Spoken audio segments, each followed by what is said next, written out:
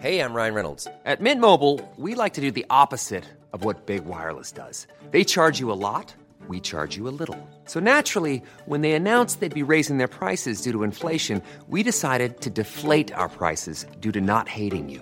That's right. We're cutting the price of Mint Unlimited from $30 a month to just $15 a month.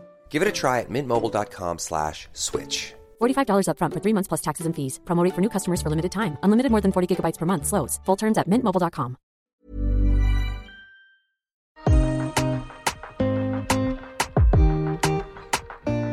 Hej och välkomna till Julmaten och livet med Valdén och Diadonna.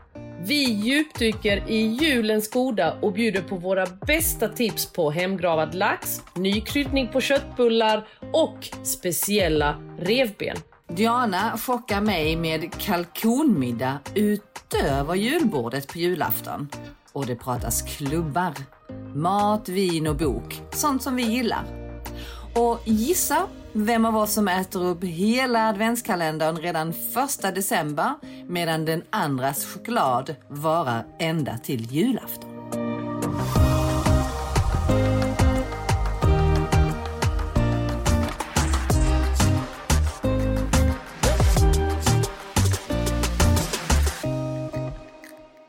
Jenny, vad är det godaste du ätit sen sist? Ja, men det jag måste säga crispy noodles med biff och broccoli. Crispy noodles? Not crispy chicken? Nej, inte crispy chicken, inte crispy beef, utan det är nudlarna som är krispiga. Okokta, tänker jag då. Nej, jag skojar. Hur gör du då? Nej, men då ska man ha så tunna nudlar som möjligt. Och det ska vara vetenudlar eller äggnudlar. Men de ska så tunna som möjligt och originalet kommer egentligen ifrån Hongkong, den här rätten. Där man då kokar nudlarna fast lite kortare än vad det är på anvisningstid. Så att de är lite så al dente. Och så sköljer man av dem i iskallt vatten så att de blir helt kalla så att liksom tillagningen avstannar. Och sen så låter man dem rinna av ordentligt i durkslag och sen så steker man dem. I en panna med generöst med olja så att de blir krispiga. Okej. Så att då ska de vara liksom krispiga och då blir det så att det blir först krispigt runt på kanten och sen så går det in mot mitten. Och sen så gör man så att så att det ser liksom, när man har det i stekpannan så ser det ut som en liksom råraka. Råraka, fast det är liksom en nudlar istället. Jaha, så man vill ändå att den ska hålla ihop så att säga, eller? Ja, precis. Och sen så vänder man liksom hela grejen. Så att den blir krispig på båda sidor. Liksom. Som en tjock pannkaka eller som en råraka fast på nudlar. Och så lägger man upp det på en stor tallrik. Det man kan göra om man vill är att man kan bryta den lite i bitar om man vill. För att det blir liksom lättare att ta. För att det blir ju ganska mycket annars. Och sen så gör man då en wok. Det är lite valfritt vad man gillar. Men jag tycker det är jättegott att göra. Jag älskar ju biff med broccoli i ostronsås. Så då gjorde jag det. Biff med broccoli, ostronsås och sen så bara lite morötter i som är liksom strimlade tunt för att det liksom är fint. Och sen lite färsk chili och så är det ostronsås som man smaksätter med lite hoisin och lite extra vinäger och lite extra sötma. Och så vitlök såklart har man i woken också. Och sen så häller man på den här liksom göttiga såsen med en skvätt med vatten också. För att den ska bli lite såsigare. För sen när man häller liksom hela det här wokade biff med broccoli över de här krispiga nudlarna så suger liksom de åt sig extra vätskan. Så då blir det liksom mjukt i mitten men krispigt på kanterna. Det låter jättespännande för att jag bara tänker så här, när du suger det åt sig då av den här woksåsen och så eller...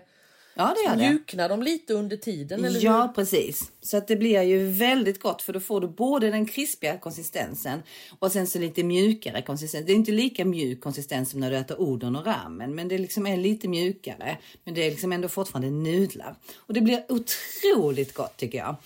För att liksom är alla de här liksom leken med konsistenser i munnen. Och sen har du ju då broccolin som är krispig på ett helt annat sätt. Och även då biffen som tillför liksom med ytterligare en konsistens. Och sen den här silkiga umami-fyllda såsen då som smakar vitlök och oystersås.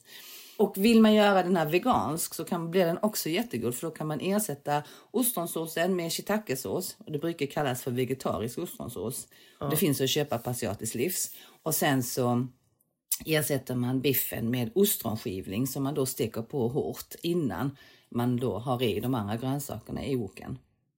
Så att en jättegod nudelrätt som också tycker jag är lite festligare än kanske en vanlig nudelrätt. Så att det liksom är nice att bjuda på, för det blir liksom väldigt så här ståtligt och pampigt när man ställer fram det här fatet med de här krispiga nudlarna och sen så liksom toppat med den här woken ovanpå. Ja, det låter jättegott. Jag har aldrig smakat så krispiga nudlar faktiskt. Nej, men det är... Jag har inte gjort det. Jag har kanske fått så här, du vet att jag har ätit... Jag har ätit så här små tilltugg eller vad man ska säga som man har toppat med lite crispy noodles som liksom för att få in en struktur och att det ser lite snyggt ut så på toppen. Så har jag ätit, men jag har liksom inte ätit det som en middag.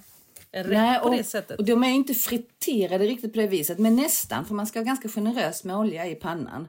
Så att de blir ju liksom, de blir verkligen krispiga, och när såsen kommer på så mjuknar det liksom upp, speciellt när det står en liten stund. Har du något recept på just crispy noodles i din bok? Nej, det har jag inte, men det finns på mitt Instagram. Så om man är sugen på att testa detta så har jag lagt upp receptet i flödet på Instagram. Kan man kolla på det där? Tycker det varit kul att laga det till barnen? Alltså du vet, laga det till familjen och inte säga något att det är crispy noodles, är reaktionen bara... ja, nej, men eller hur? För att den är ju också lite rolig. Ja, så okej, men då ska jag faktiskt kika. Ja, men det lät supergott. Ja, men sen är det lite festligare än kanske en vanlig nudelrätt, för att den blir liksom lite tjusigare att titta på också. I och med att du liksom lägger upp det liksom mer på ett tjusigt sätt, och det kommer liksom upp på höjden lite mer och så. Och så lägger du också upp det på ett fat istället för liksom i en wokpanna. Precis, men jag tänker också säga att jag inte själv har ätit det på det sättet, så misstänker jag att många av mina kompisar inte heller har gjort det. Eller jag tror inte det i alla fall, och då är det lite kul att bjuda på en sån grej. Ja, men så att det receptet det satte jag faktiskt ihop för att jag skulle matcha det till universalrieslingen som jag lanserat. Och det här kan man tänka så här, men funkar det med vitt vin, alltså riesling, till biff? Men just i detta fallet, i och med att det liksom är både chili och ostronsåsen med mycket umami och lite sötma och det här liksom krämiga, glansiga såsen och nudlarna, så blir det faktiskt match made in heaven. Underbart. Ja, det var faktiskt men jag tror många gillar det tipset faktiskt. Alltså det blir ju som ett tips när vi berättar vad vi har ätit. Det är också ett sätt att tipsa och inspirera. Så att det tror jag många kommer bli intresserade och sugna på att prova faktiskt. Är du sugen på att testa? Ja, absolut. Är du sugen på att laga till mig? Ja. Vi tar det på en fest. Ja, jag vet. Så du slipper själv. Nej, grejen är så här att just nu är jag inne i en sån här... Du vet hur man har svackor och man orkar inte och man är liksom trött och så. Just nu känner jag så här att jag har kommit in i en period där jag tycker det är kul att laga mat. Alltså mer än vanligt. För det går verkligen...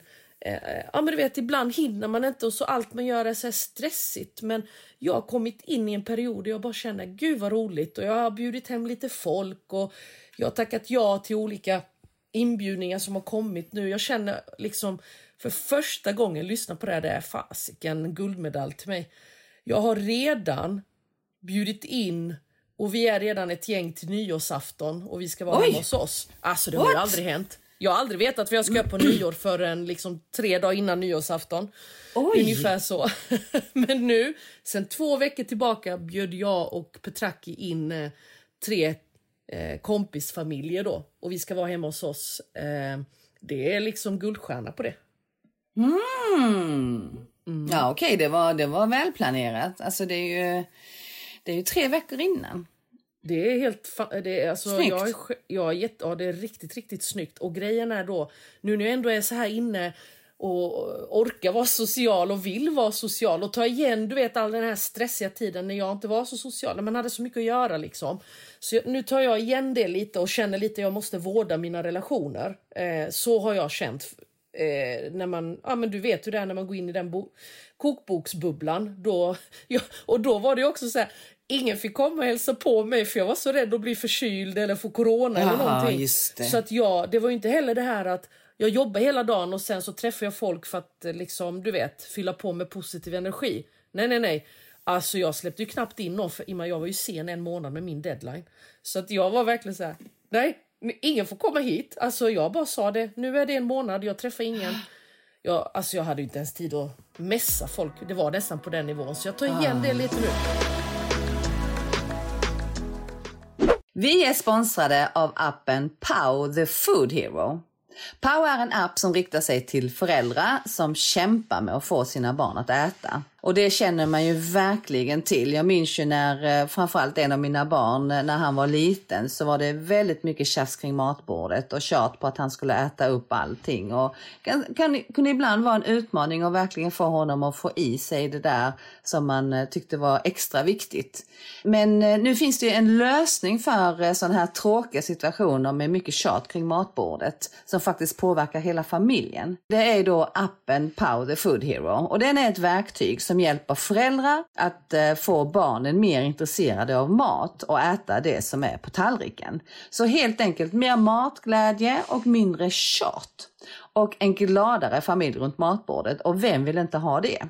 Pow the Food Hero i sig är en superhjälte som är speciellt framtagen för att tyckas om av barn som är 2-5 år. Och i appen så hjälper barnen honom att få energi för att tillsammans ge sig ut på äventyr och fullfölja hans uppdrag. Och det vet vi ju alla, energi det får man ju genom maten man äter. Pow innehåller 3 enkla steg som kommer få ditt barn att äta maten på tallriken samtidigt som du som förälder sparar tid och energi i vardagen. Så steg 1. Nu kommer ditt barn att lära sig att man måste äta olika saker för att få rätt energi, precis som sin superhjälte. I steg 2, då kommer hela familjen aktiveras i matlagningen. Recepten i appen, de är barnvänliga, hälsosamma samt väldigt pedagogiska, just för att avdramatisera olika typer av mat för barnet. I steg 3, nu är det äntligen dags att äta. Här kommer barnet få hänga med sin hjälte. Barnet behöver äta maten på tallriken för att Pow ska få energi till att utföra sina äventyr. Och hur gör ni då? Jo, ni tar en bild på tallriken och när barnet äter suddar barnet själv ut maten på bilden, vilket fyller Pows energidepåer. Då kan han slutföra äventyret samtidigt som ditt barn fått i sig det den behöver. Och appen, den laddas enkelt ner i mobilen eller paddan och innehåller barnvänliga recept som aktiverar hela familjen i matlagningen och sparar tid och energi åt dig som förälder i vardagen. Appen Pow the Food Hero kostar endast 49 kronor per månad och första månaden är helt gratis så att man kan prova på och se hur det funkar för just din familj. Kika på Pow och hans värld på Instagram. Där heter han Pow_food, det vill säga POOW_FOOD.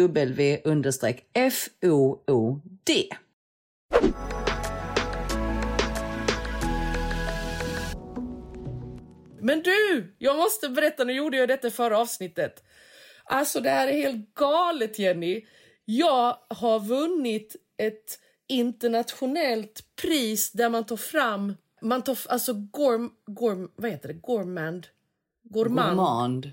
Jag kan ju inte franska. Gourmand Awards. Gourmand 2021. Internationellt brutalt prestigefyllt pris, och där är jag en av de svenska vinnarna i kategorin Eastern Europe Food-kategorin. Så att jag fick det här var bara nu häromdagen efter vi poddade förra gången, för då vann jag ju pris Måltidsakademin för årets bok i kategorin. Det är prisregn över dig alltså. Det är helt men alltså du är så värd det. Grattis. Det är en fantastisk kokbok du har gjort. Men sluta, alltså min första kokbok, jag har vunnit 2 priser. Jag kan liksom inte nästan ta in det här. Jag tänkte så här, hur många böcker skrivs inte över hela världen? Och att man ens är med bland de här för Gourmand 2021 i den kategorin för Eastern Europe. Men även, alltså det är hur många böcker som helst. De säger att det är typ 1% chans att du kommer med liksom, eller något, var det någon som berättade för mig igår. Men det roligaste är nu är man ju winner of Sweden så att säga. Nu går man vidare, så att det kommer vara en tävling nästa år. Jag vet inte om den kommer vara i Tyskland.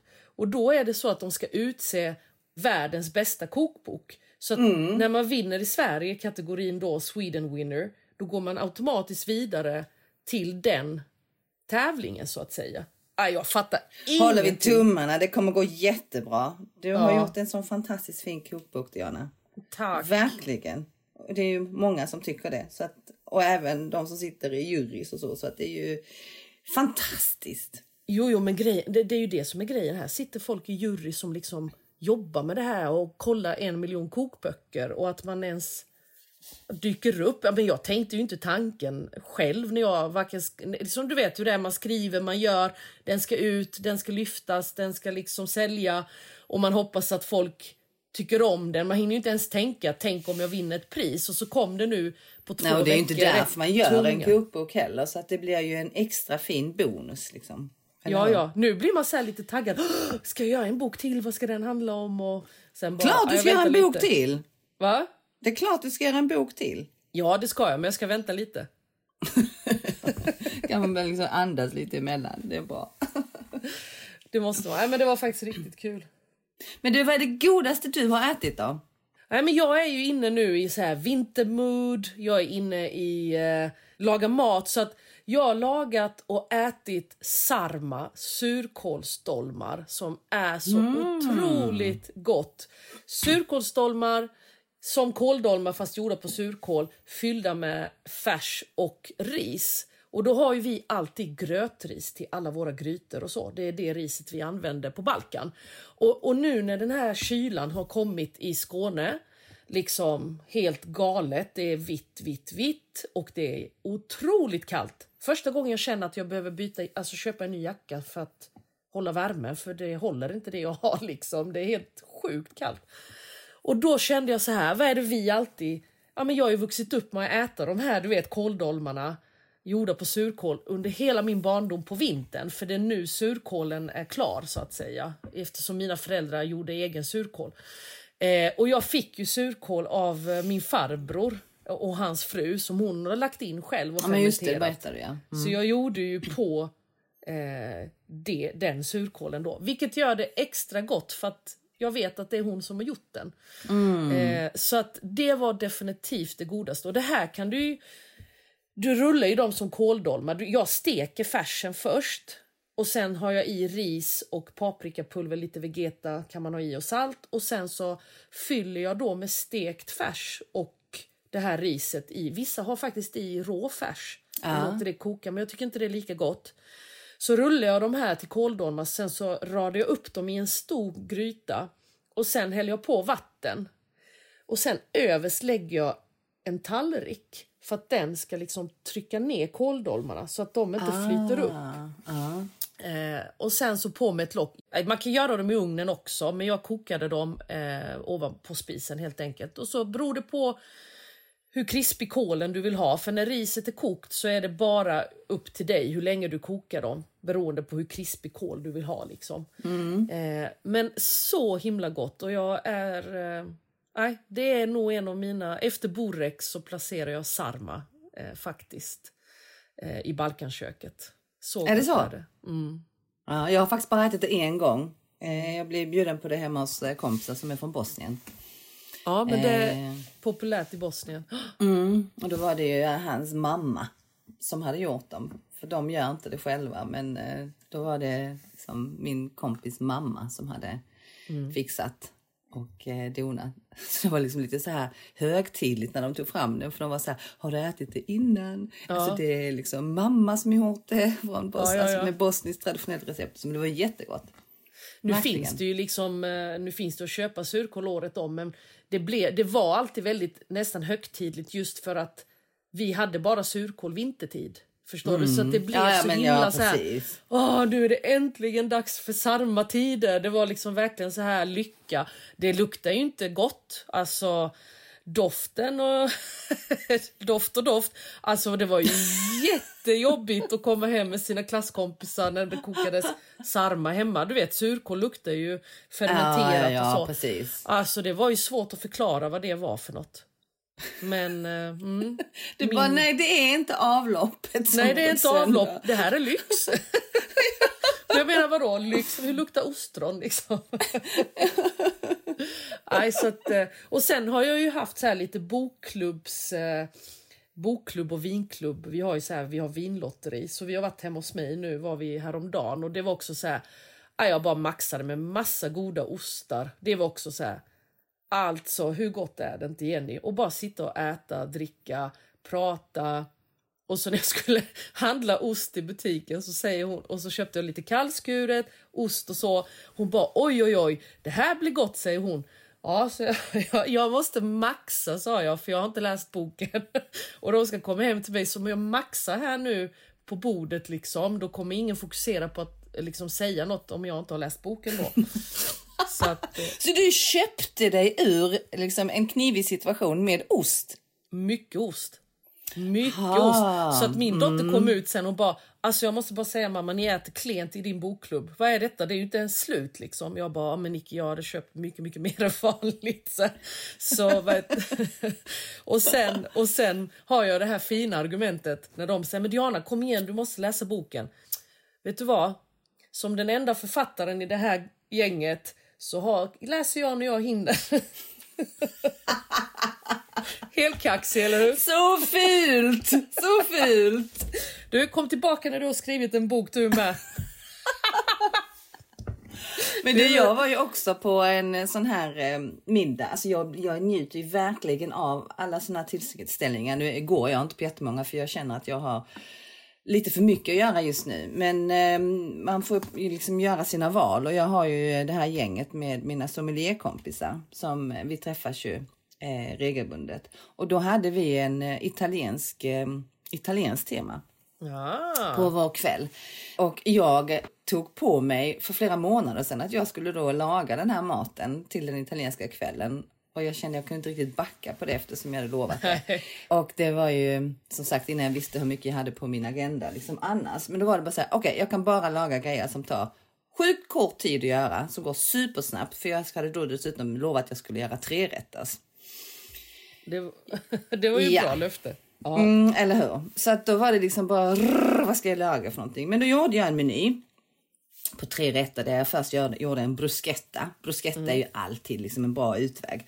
Och då gjorde jag bruschetta med burrata. Jag hade planerat burrata, men så fick jag ett infall i butik för att då hade de fior di latte. Så tänkte jag, men jag tar det istället, för burrata känner jag att vi har ätit flera gånger i den här klubben då. Det är väldigt, ibland känner jag så här att det kan vara godare beroende på vad man lagar i och för sig. Men det just, jag kan tycka ibland att det blir för mycket med burrata, jag håller med dig.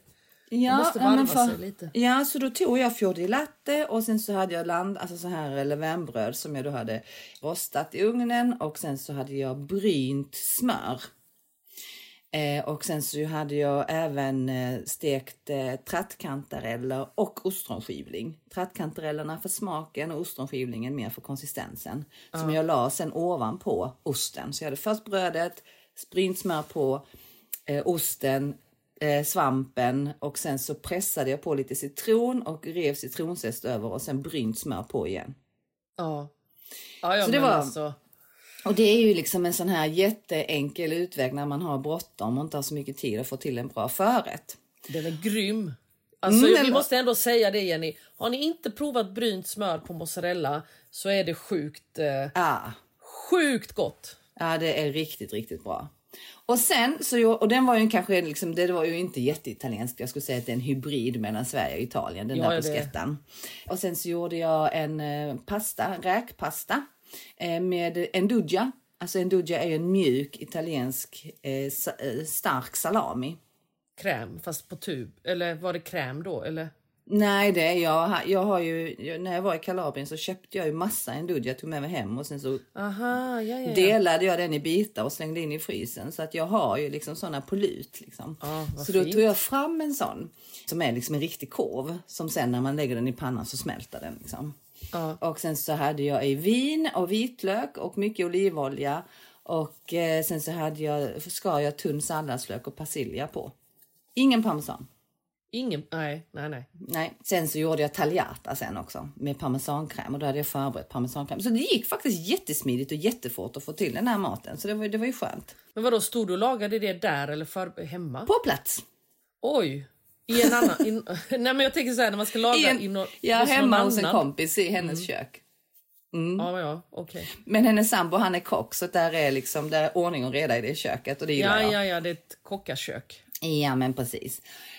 Och sen så hade ju alla med sig matchande viner till som vi provade. Så att det var otroligt gott och trevligt. Och sen så hade vi både chark och ost innan som Karin hade tagit med sig. Och också en lite mjuk pepparkaka med brynt smörkräm.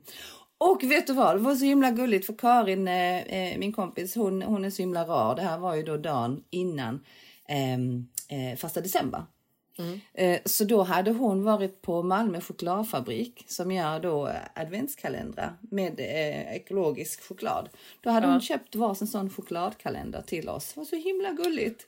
Vilken fin present. Så sa hon så här, alltså jag vet ju att ni är så otroligt fullproppade med jobb och grejer. Och så tittade hon lite extra på mig och så sa hon, så tänkte jag, en liten stund om dagen, en bit choklad och bara njuta av den och inte tänka på någonting annat. Jag skulle precis fråga dig, håller du dig till en bit om dagen eller säger du bara det nu för du tänker om Karin har lyssnat på oss?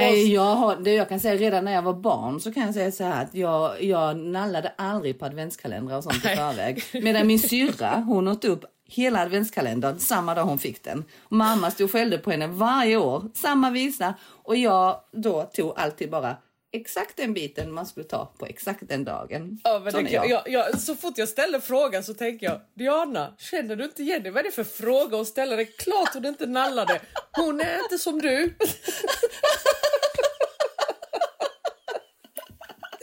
Så bara, jag svansade runt den så här. Och vågade inte riktigt, lite feg var jag. Nej, Jessica, min syra, hon bara tryckte hela adventskalendern 1 december. Medan jag hade då kvar till den 24.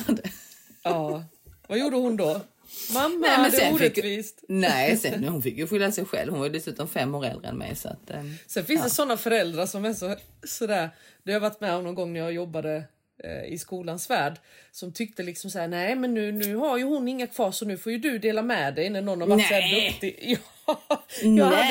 Alltså det här var så, jag tyckte så synd jag hade de var bröder men de gick i 2 olika klasser och den ena eleven som jag hade, alltså det var den finaste killen, supertrevlig och men du vet så här, glimten i ögat, han var så himla fin människa liksom, och hans bror var totala motsatsen. Så den här killen hade en dröm att köpa sig en moppe. Så han jobbade hela sommaren och slet och allting.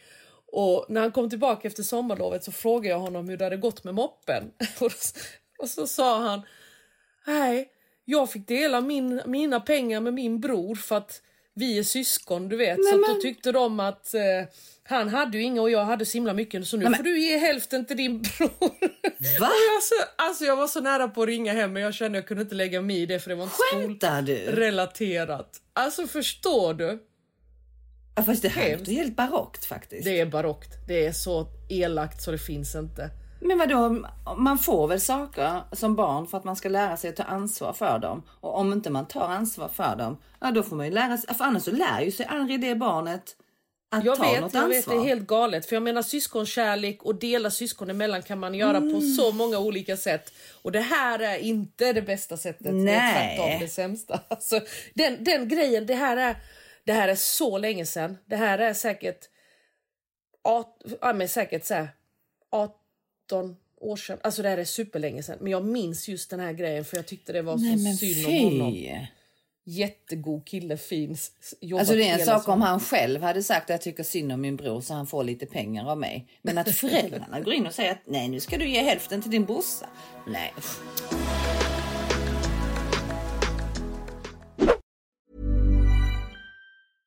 Hey, I'm Ryan Reynolds. At Mint Mobile, we like to do the opposite of what Big Wireless does. They charge you a lot, we charge you a little. So naturally, when they announced they'd be raising their prices due to inflation, we decided to deflate our prices due to not hating you. That's right. We're cutting the price of Mint Unlimited from $30 a month to just $15 a month. Give it a try at mintmobile.com/switch. $45 up front for 3 months plus taxes and fees. Promo rate for new customers for limited time. Unlimited more than 40 gigabytes per month. Slows full terms at mintmobile.com. There's never been a faster or easier way to start your weight loss journey than with PlushCare. PlushCare accepts most insurance plans and gives you online access to board-certified physicians who can prescribe FDA-approved weight loss medications like Wegovy and Zepbound for those who qualify. Take charge of your health and speak with a board-certified physician about a weight loss plan that's right for you. Get started today at plushcare.com/weightloss. That's plushcare.com/weightloss. plushcare.com/weightloss.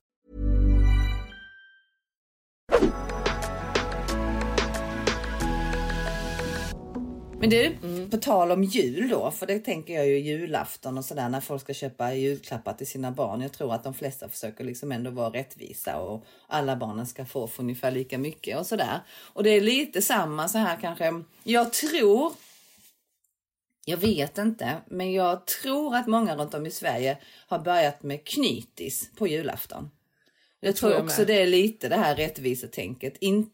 Inte som julklappar då att man ska få saker, men att man ska bidra med det liksom alla, för att inte en person ska stå liksom och stå och gråta i badrummet sen när julafton är slut för att man är helt utmattad. För att man har då gjort liksom 20 olika rätter till julbordet. Chokladkalender in.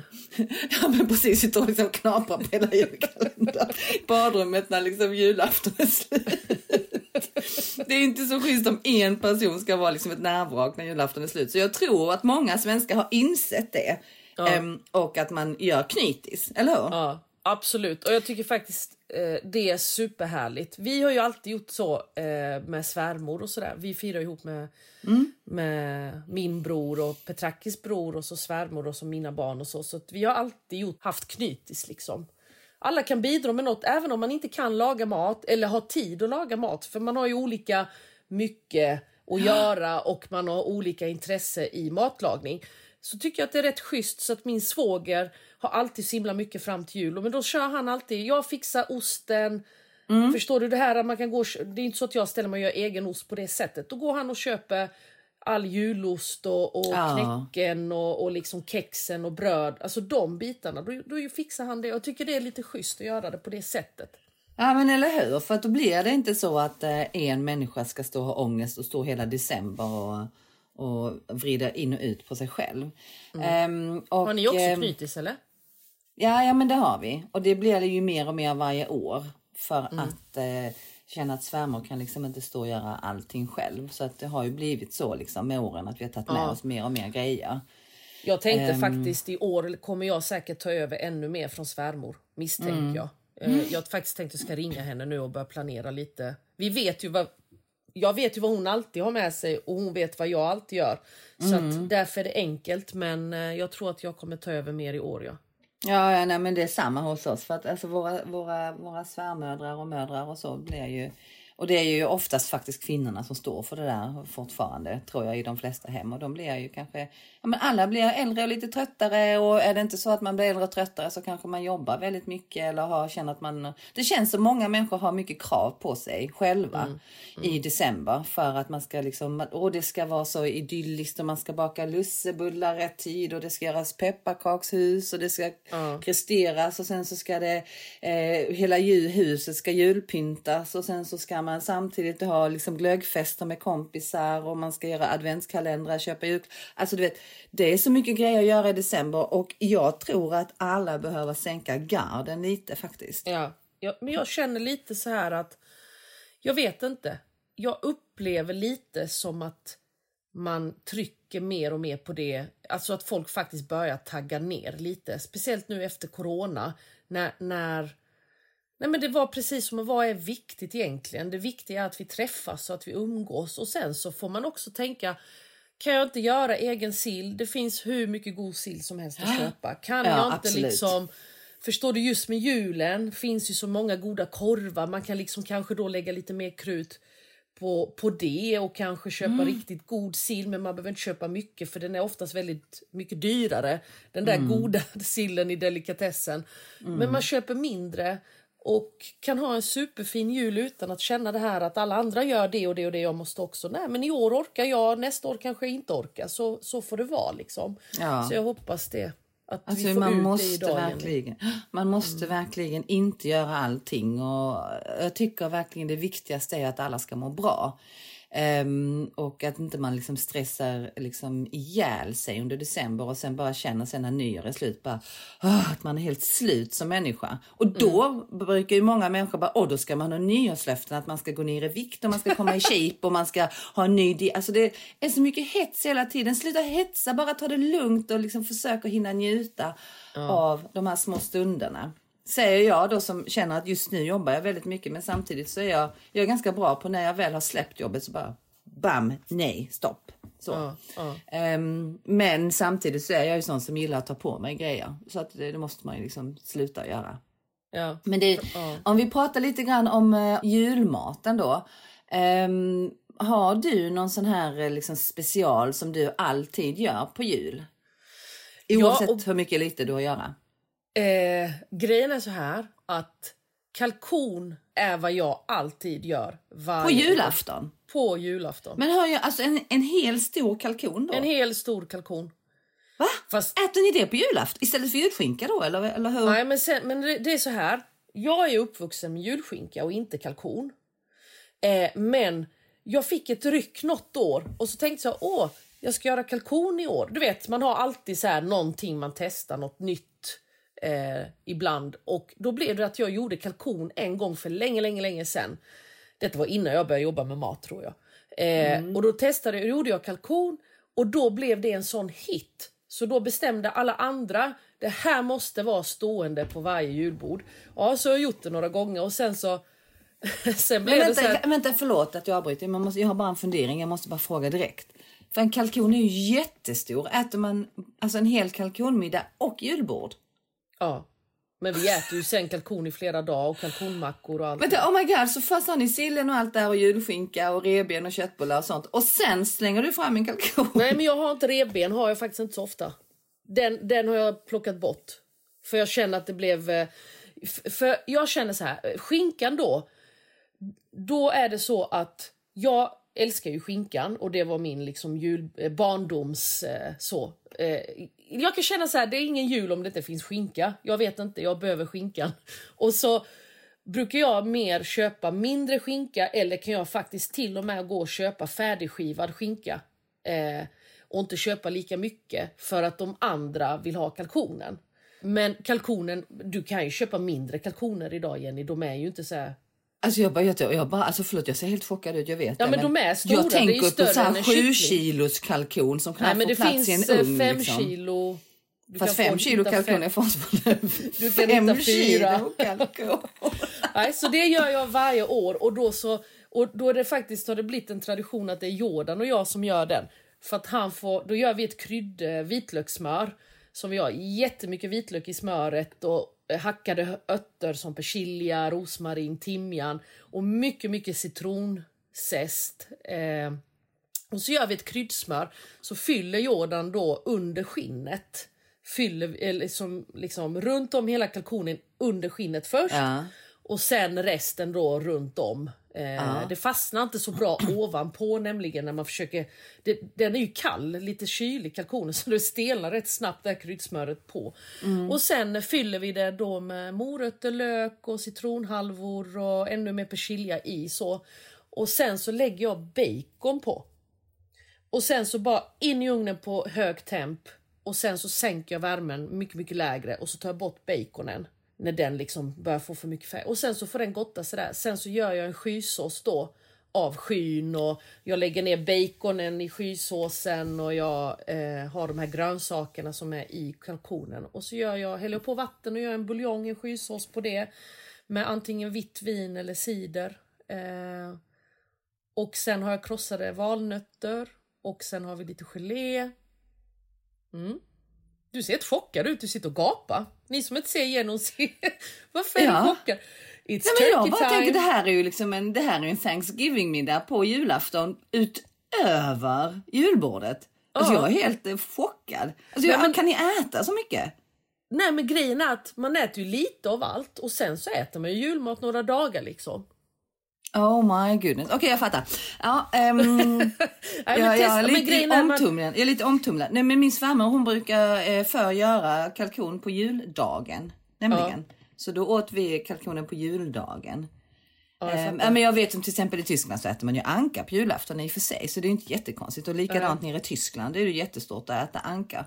Men de har ju inte alls, danskarna har väl i och för sig ett väldigt generöst julbord. Tyskarna kanske inte har, de har ju också ganska mycket faktiskt. Men ankan är lite mindre och det kanske inte är hela liksom ankmiddagen. Det är faktiskt en av de godaste julgrejerna jag ätit var jag var hemma hos Carola, en tysk kompis till mig när vi bodde i London. Och då hade hon gjort anka. Och sen så på ankfettet så hade hon liksom rostat brysselkål med smålökar i ugnen till. Alltså, my lord. Och sen gelé och potatis till det. Ja. Det var fantastiskt. Nej, men grejen är, det är lite roligt också så här att man har en tradition som vi har skapat i vår nya lilla familj. Förstår du? Typ att och grejen är, jag har någon gång varit så här, jag orkar inte göra kalkon. Jo, vi måste ha kalkon, jag hjälper dig, du vet. Liksom, det har blivit så. Men däremot, revben har då försvunnit hos oss. För att hos mig är det liksom obligatoriskt. Är det så? Det är ju en av mina specialare, är ju revben. Ja. Så att jag gör ju så mycket revben i december. Vad har du för glaze och så? Nej, men jag har faktiskt ett revbensrecept som jag har nu kört det i 20 år. Så jag kallar dem för special ribs. För det är liksom mina speciala revben.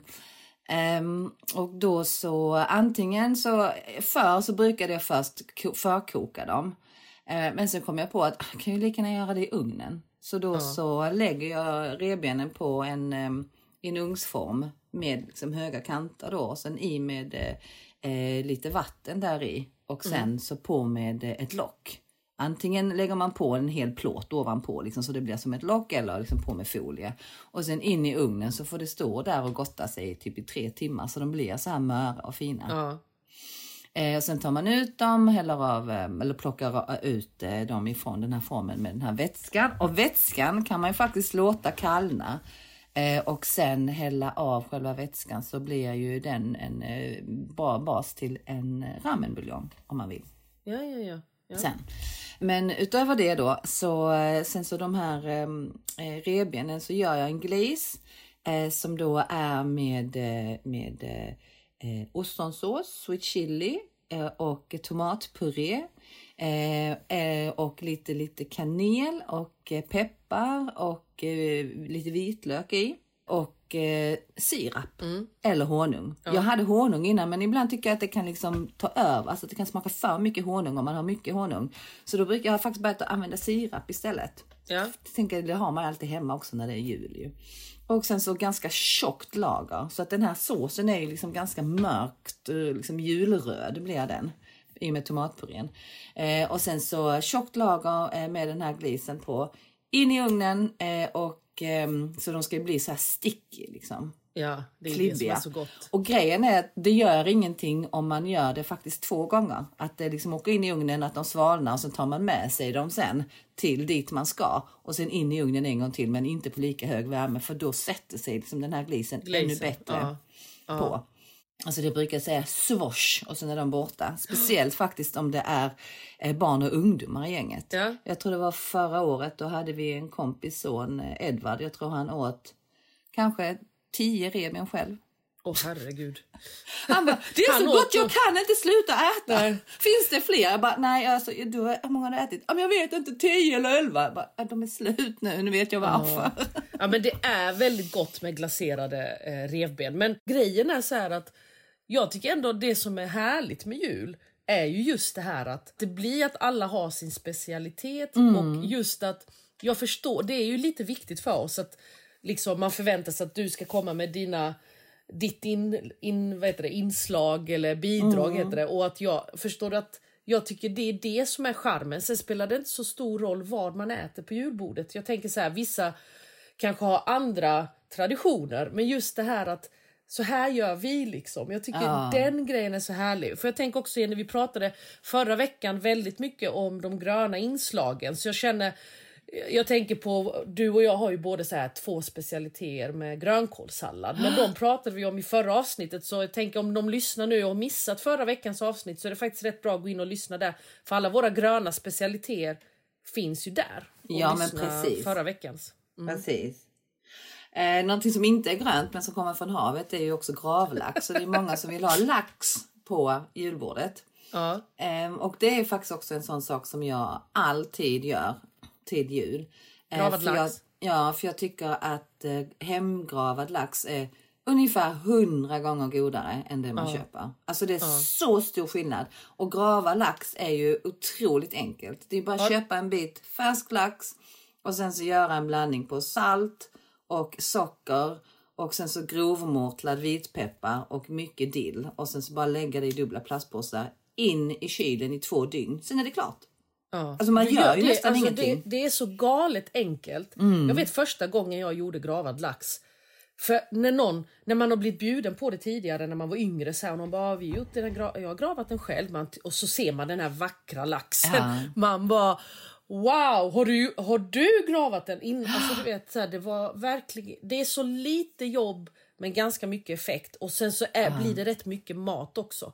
Har du inte testat grava lax och är lite nyfiken men känner, nej jag vågar inte. Alltså det är ju 100 gånger svårare att göra lussebullar än att göra gravad lax. Ja, herregud. Alltså att ställa sig och bara göra själva gravningen av laxen innan den åker in i kylen. Alltså det tar ju max 10 minuter. Ja. Och sen så ska den ju bara in i kylen och sen så vändas någon gång per dygn. Och sen i 2 dygn så det bara vänder bara 2 gånger. Alltså det är jättelätt. För och grejen är den, jag hade den innan gravad lax. Men jag har bytt ut den för att alla äter mycket mer varmrökt lax hemma hos mig på julbordet. Så den gravad har försvunnit hemma hos oss och vi har varmrökt lax. Och varmrökt lax är ett måste också. Men då kan jag säga så här. Det är hovmästarsåsen som gör det. Ja, man måste också göra sin egen hovmästarsås om man gör sin egen gravade lax, tycker jag. Och då gör jag en hovmästarsås som jag har både Dijon-senap och vanlig svensk senap. Och sen så har jag också i honung och Worcestersås och japansk soja. Och såklart allt det andra liksom med olja och mycket dill och så här. Men och mycket både vit och svartpeppar har jag i den. Och det är liksom de här liksom lite umami-stinna grejerna och kombinationen av olika senap. Och då brukar jag också ha grovmalen Dijon-senap. Så det är faktiskt 3 olika senap. Alltså, 3 olika senap, Jenny. Det är medalj på det där. Ja, men det gör den jättestora skillnaden faktiskt. Ja. Så hemgjord hovmästarsås, det är that's life med hemgjord gravlax. Ja. Och inte så svårt. Men vad är det liksom, men jag tänker så nu pratar vi om våra specialiteter och så. Vad längtar du mest efter på julbordet? Ja, fast jag tycker nog att det är just det här att ta bara en liten bit av de här sakerna som man tycker om. Och det här låter ju nästan som om jag vore ett fan av buffé. Men det vet vi ju alla att jag inte är ett fan av bufféer. Nej, det vet liksom, jag älskar inte bufféer. Men just juletid, om man går på ett ställe där liksom allt är gjort med kärlek, så tycker jag det är fantastiskt.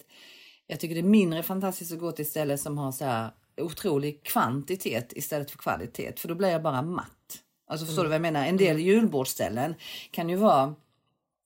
Alltså det kan se jätteimponerande ut, för det kan vara liksom grej på grej. Men då kan jag bli så här, då får jag bara beslutsångest. Därför att jag vet att när jag står där så vet jag att, för det finns inte ett ställe, om inte det är ett jättedyrt ställe, som kan ha så många grejer och där allting är hemgjort.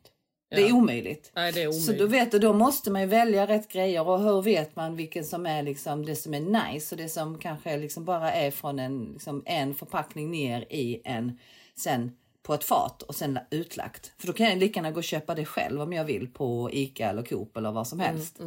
Men om jag går på ett julbord så vill jag gärna att det ska vara ett ställe som kanske har mindre kvantitet men mer kvalitet. Det vill säga att man har gjort grejerna där, tycker jag.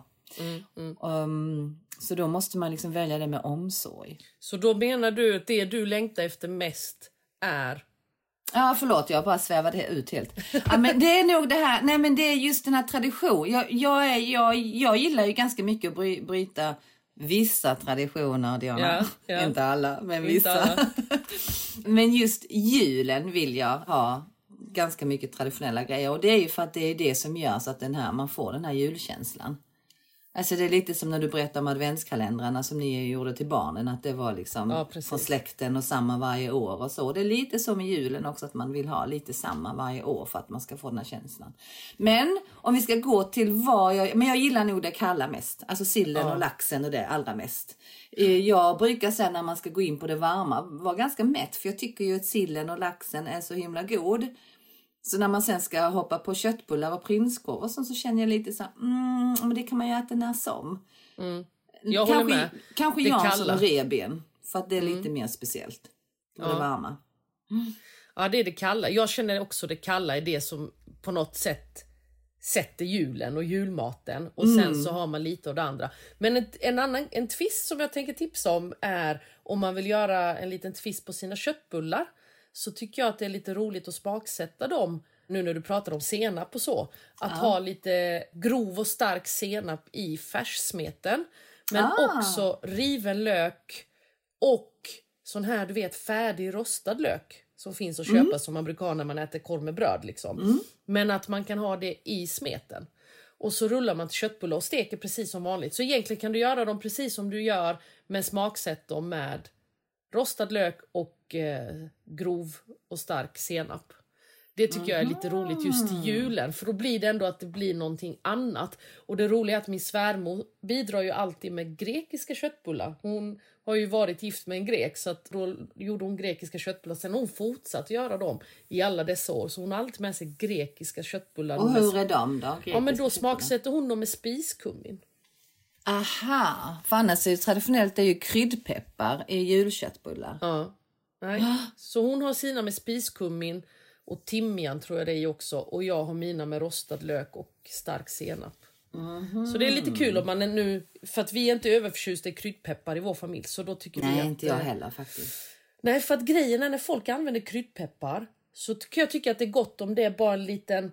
Ana den liksom någonstans där bak. Men jag tycker alltid som kroppkakor också så här mega mycket kryddpeppar. Det ska liksom inte, nej, lagom dos kryddpeppar. Men det här är ett alternativ om man vill liksom göra något nytt med köttbullarna. Ett tips. Och sen så vet ju jag ju att du har ju en förkärlek till den krämiga sillen framför den klara sillen. Ja. Och jag vet ju också att du inte dricker öl. Nej. Så jag har ju ett tips till dig då ju. Vad du ska dricka till den krämiga sillen på julafton. Ge mig. Men då ska du dricka universalriesling. Jaha, såklart. Den visste jag ju redan, Jenny. Det är klart det jag ska dricka.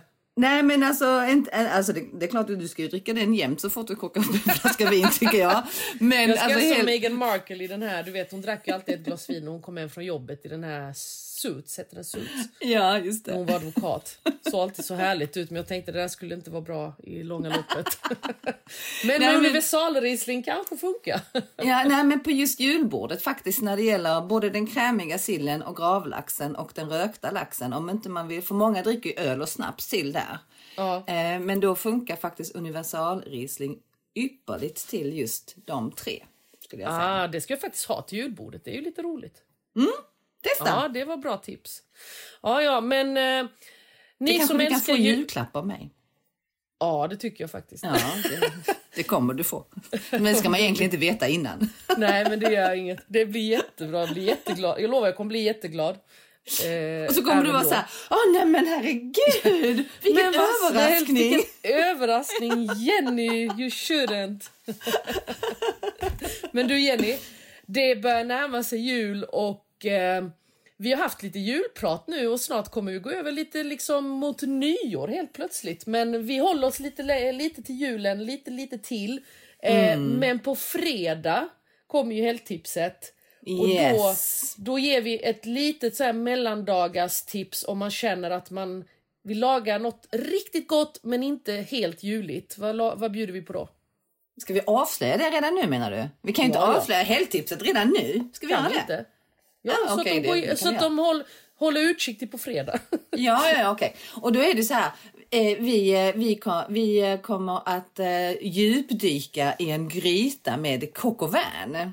Ja, och vad det betyder och hur det uttalas, det får du lyssna på fredag. För du har ju redan hört hur det uttalas. Jag skulle bara göra dem så här nyfikna. För jag säger det på småländska och Jenny säger det på... Säg det på småländska, jag får höra. Nej, det får de höra... Nej, det blir... Jag är rädd att jag ska säga något snuskigt, förstår du? Att jag ska säga en felsägning, så jag säger inte det. Men lyssna på fredag. Och redan idag, in och kolla på Maten och livet podcast Instagram. Och se vad du kan hitta där. För någonting kommer ni hitta. Det får också bli en överraskning. Så många överraskningar vi avslutar med så här inför jul, Jenny. Ja, herregud alltså. Ja. Men njut av julen och glöm inte att också njuta av att faktiskt koppla av. Stressa inte upp er, utan försök att bara andas in och andas ut och göra bara det man känner att man vill göra. Det blir jul ändå, eller hur? Ja, lugn och fridfull jul. Stor kram ifrån oss. Vi hörs på fredag. Vi hörs igen. Ha det bra. Hej!